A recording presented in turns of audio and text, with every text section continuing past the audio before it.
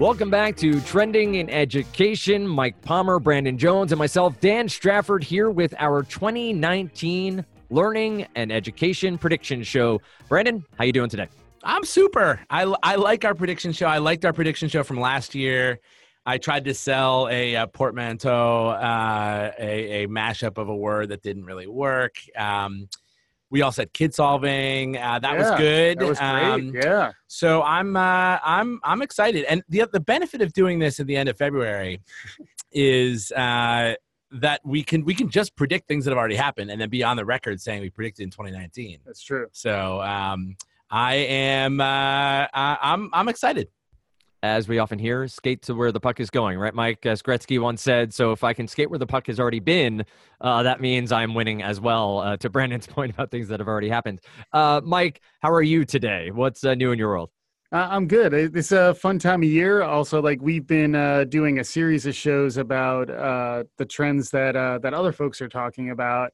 And I think that's good pre-work for ourselves in terms of trying to absorb a lot of different inputs. Interestingly, I do know Rohit Bhargava, friend of the show, his new trend book for 2019 is now out, and I've been reading through that as well. So I think that's another one for us to come back to in the future. But yeah, we've really been pouring over a ton of different inputs, and I'm curious what we wind up synthesizing. And then I'm really excited to see how that then can feed our March Madness, which I know Kid Solving, I believe, won last year's March Madness. I think that's right. So That one of the predictions that we put forward in this show a year ago wound up going on and running the table and winning our March Madness tournament. So this we got big shoes to fill this year, but fortunately they're our own. More to come on March Madness. We'll have brackets out in March, not surprisingly there. Who wants to go first? I have a single one. I've worked on it. I'm proud of it, but I only have one. I can go first. I can go last. Brandon, Mike. That's a pretty good lean in. I think you should go first, Dan. Yeah. So I believe 2019, we will see a new MA in education, M&A, mergers and acquisitions, for small and rural universities throughout the country. So you all know Masters of Arts in a grad school setting.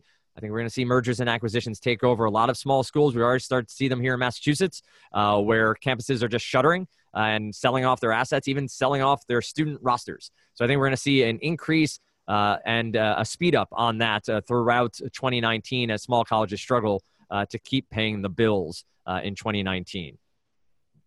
I like that. So you're saying the new MA, Right. You're making a master's degree and M&A joke. Correct. Right. We need to sell that one along with like a translation of that Dan Strafford humor. That's fair. I think that trend is real also. We've talked on this pod in the past about the higher education bubble. Most schools, I would argue, are probably raising tuition because their costs are increasing. Mm-hmm. And you could argue about the rationale how rational and what the rationale is for that cost structure. But it's hard out there for a small liberal arts or rural college. And so these consolidation in that space, I think is probably going to happen. I like flash feedback, Dan. I like that trend. I appreciate it. I think we may also see some sharing of online resources, not necessarily a merger, but the sort of sharing teachers across different schools, trying to get more students online. But I think specifically we are going to see an uptick in mergers and acquisitions in higher ed. Brandon, would you like to go next?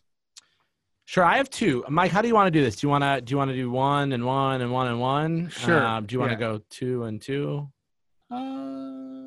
Let's go 1-on-1. Let's go back and forth. Back and forth. Okay. My first prediction for 2019 is Education 2020. So this is a presidential election year that we're heading into in 2020. Mm-hmm. And education and the presidential movement of people throwing their hat in the ring and starting to even run ad campaigns. Early presidential activity is going to start in earnest in 2019. And I think that candidates will put education on the ballot in terms of what their platform is. And there's on both sides. So there are things that are in the milieu that today that were not so much 4 years ago or even 2 years ago, I guess last year officially. But in terms of having having the opportunity in a presidential run to talk about education, it's going to put it back in the social sort of conscious. And so things like charter schools and the place of charter schools, it's a divisive issue. Things like teacher unions and the impact of teacher strikes. This is going to be something that we talk about. Now, we talked about last time about legislation being introduced. I'm not so bullish on that. I actually think this is going to be more rhetorical. But I think that whenever education gets to be in the headlines, there are both national and then even probably more importantly, state and local implications of that. And so I'm saying running for president in 2020 is education 2020. Nice. And is there a 2020 vision?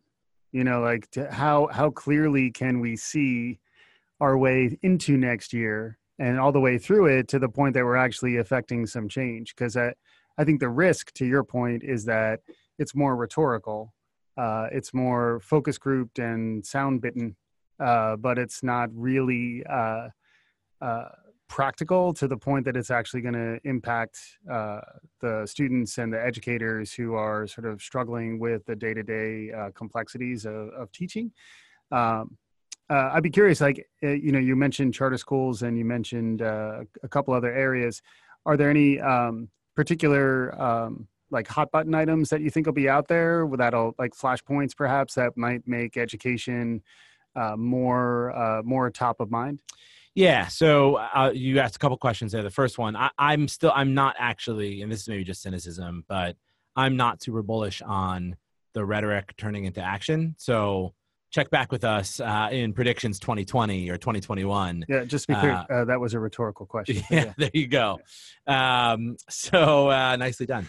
Yeah, I think there's going to be a referendum on Betsy DeVos. I think that's going to be something that people are stumping about. I think, one party has the obligation, I think, to make a platform about something other than just not the other party, right? So I think that people who are, Democrats who are just sort of stumping on anti-Trump messages, I think that's not going to actually be enough. That's not enough substance to be able to make them electable. So they're going to need to find issues, and education obviously isn't the only issue, and it may not be the biggest issue, but there's enough people with enough various viewpoints already in the field, and with some different records on education, that I think it's going to be something that is talked about. So charter schools, teacher labor and labor unions.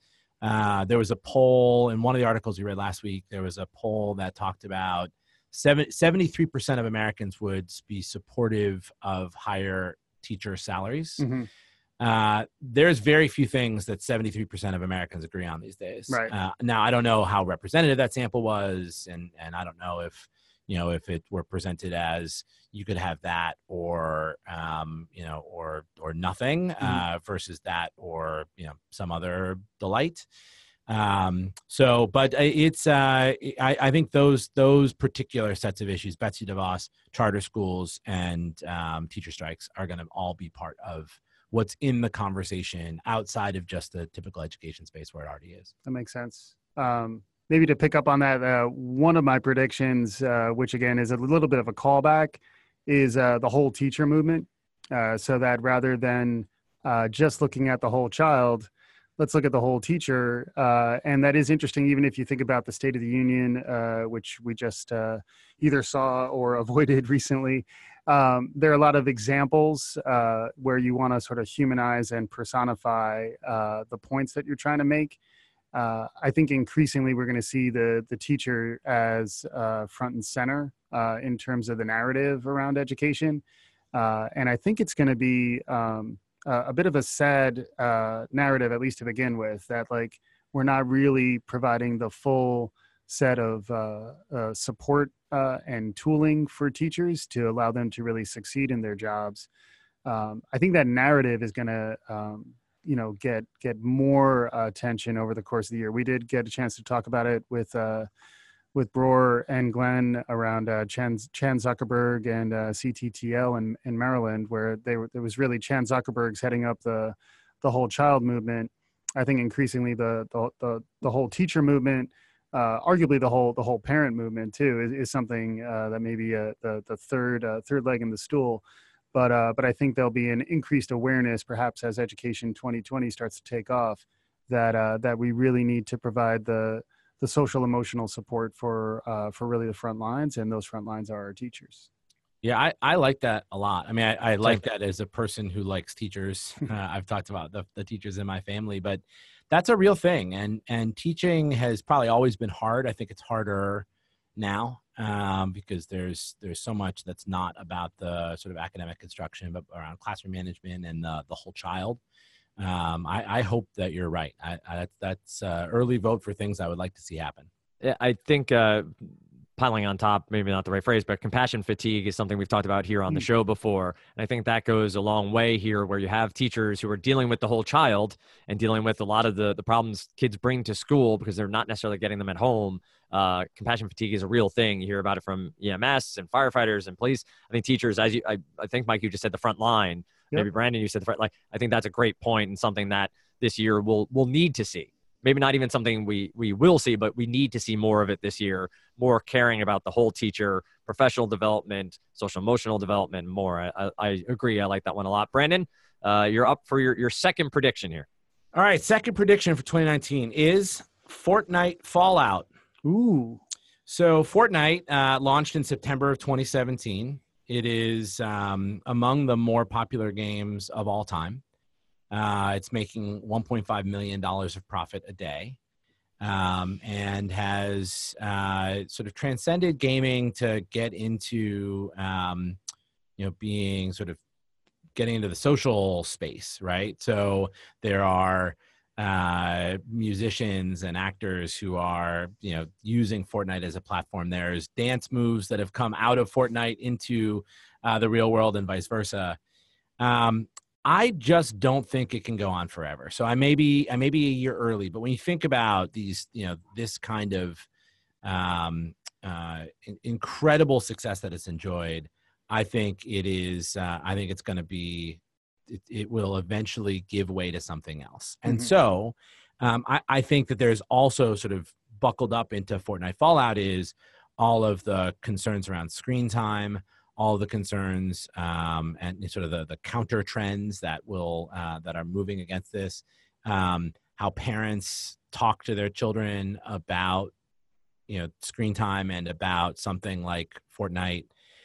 Also interesting even within the construct of the game Fortnite. So it launched Fortnite Creative in December of 2018. So more of a focus on, building your own map and inviting friends to collaborate with you there and to play different games within the construct of using the same game engine, but within the construct of a creative application. So either or both, either kids are going to go on to something else, which is one version of Fortnite Fallout, or there's going to have to be a way that we address kids these days and how they're spending their time. I think that's going to happen. My guess is that it happens in 2019. So Fortnite Fallout in 2019. If it's not 2019, check back with me. I'll be talking about it next year.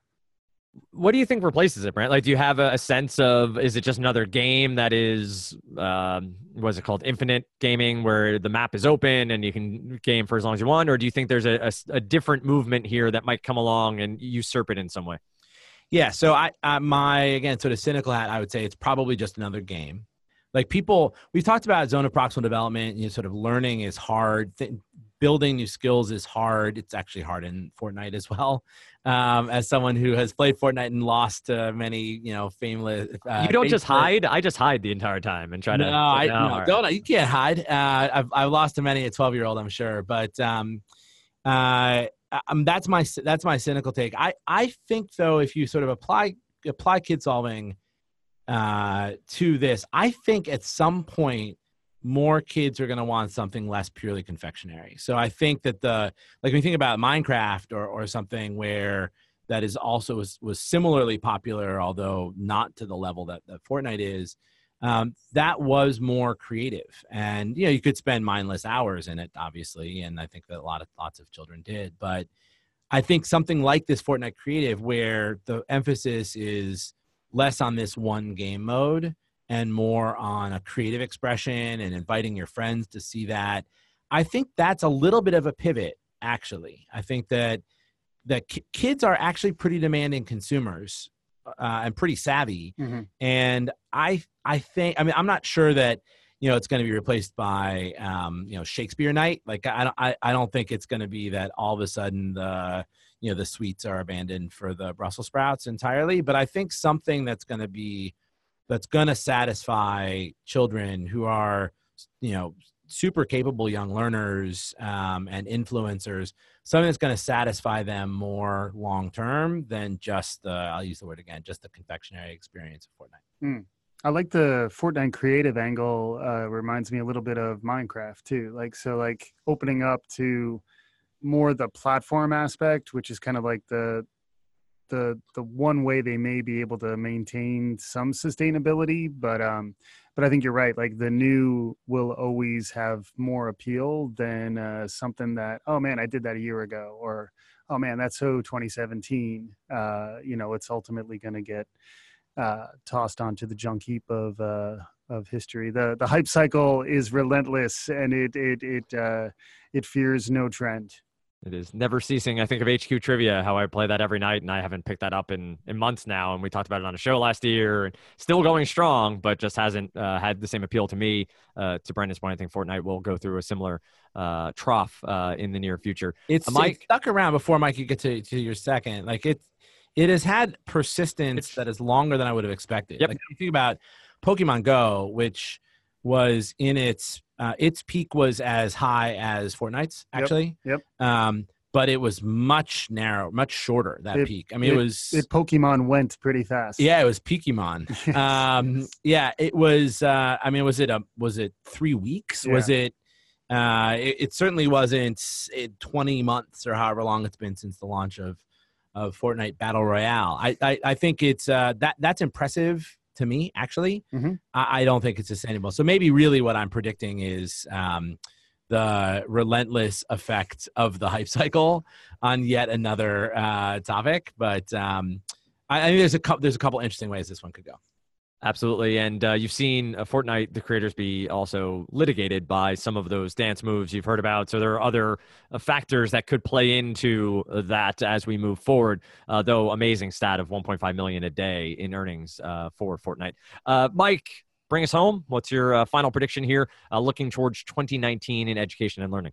Yeah, so just real quick, with honorable mention, didn't quite make the cut. I did want to give some lip service to learning pods just in general. So like podcasts as and audio as a really burgeoning capability that I think is going to be unlocked for learning use cases increasingly. So that was an also ran, didn't quite make the cut.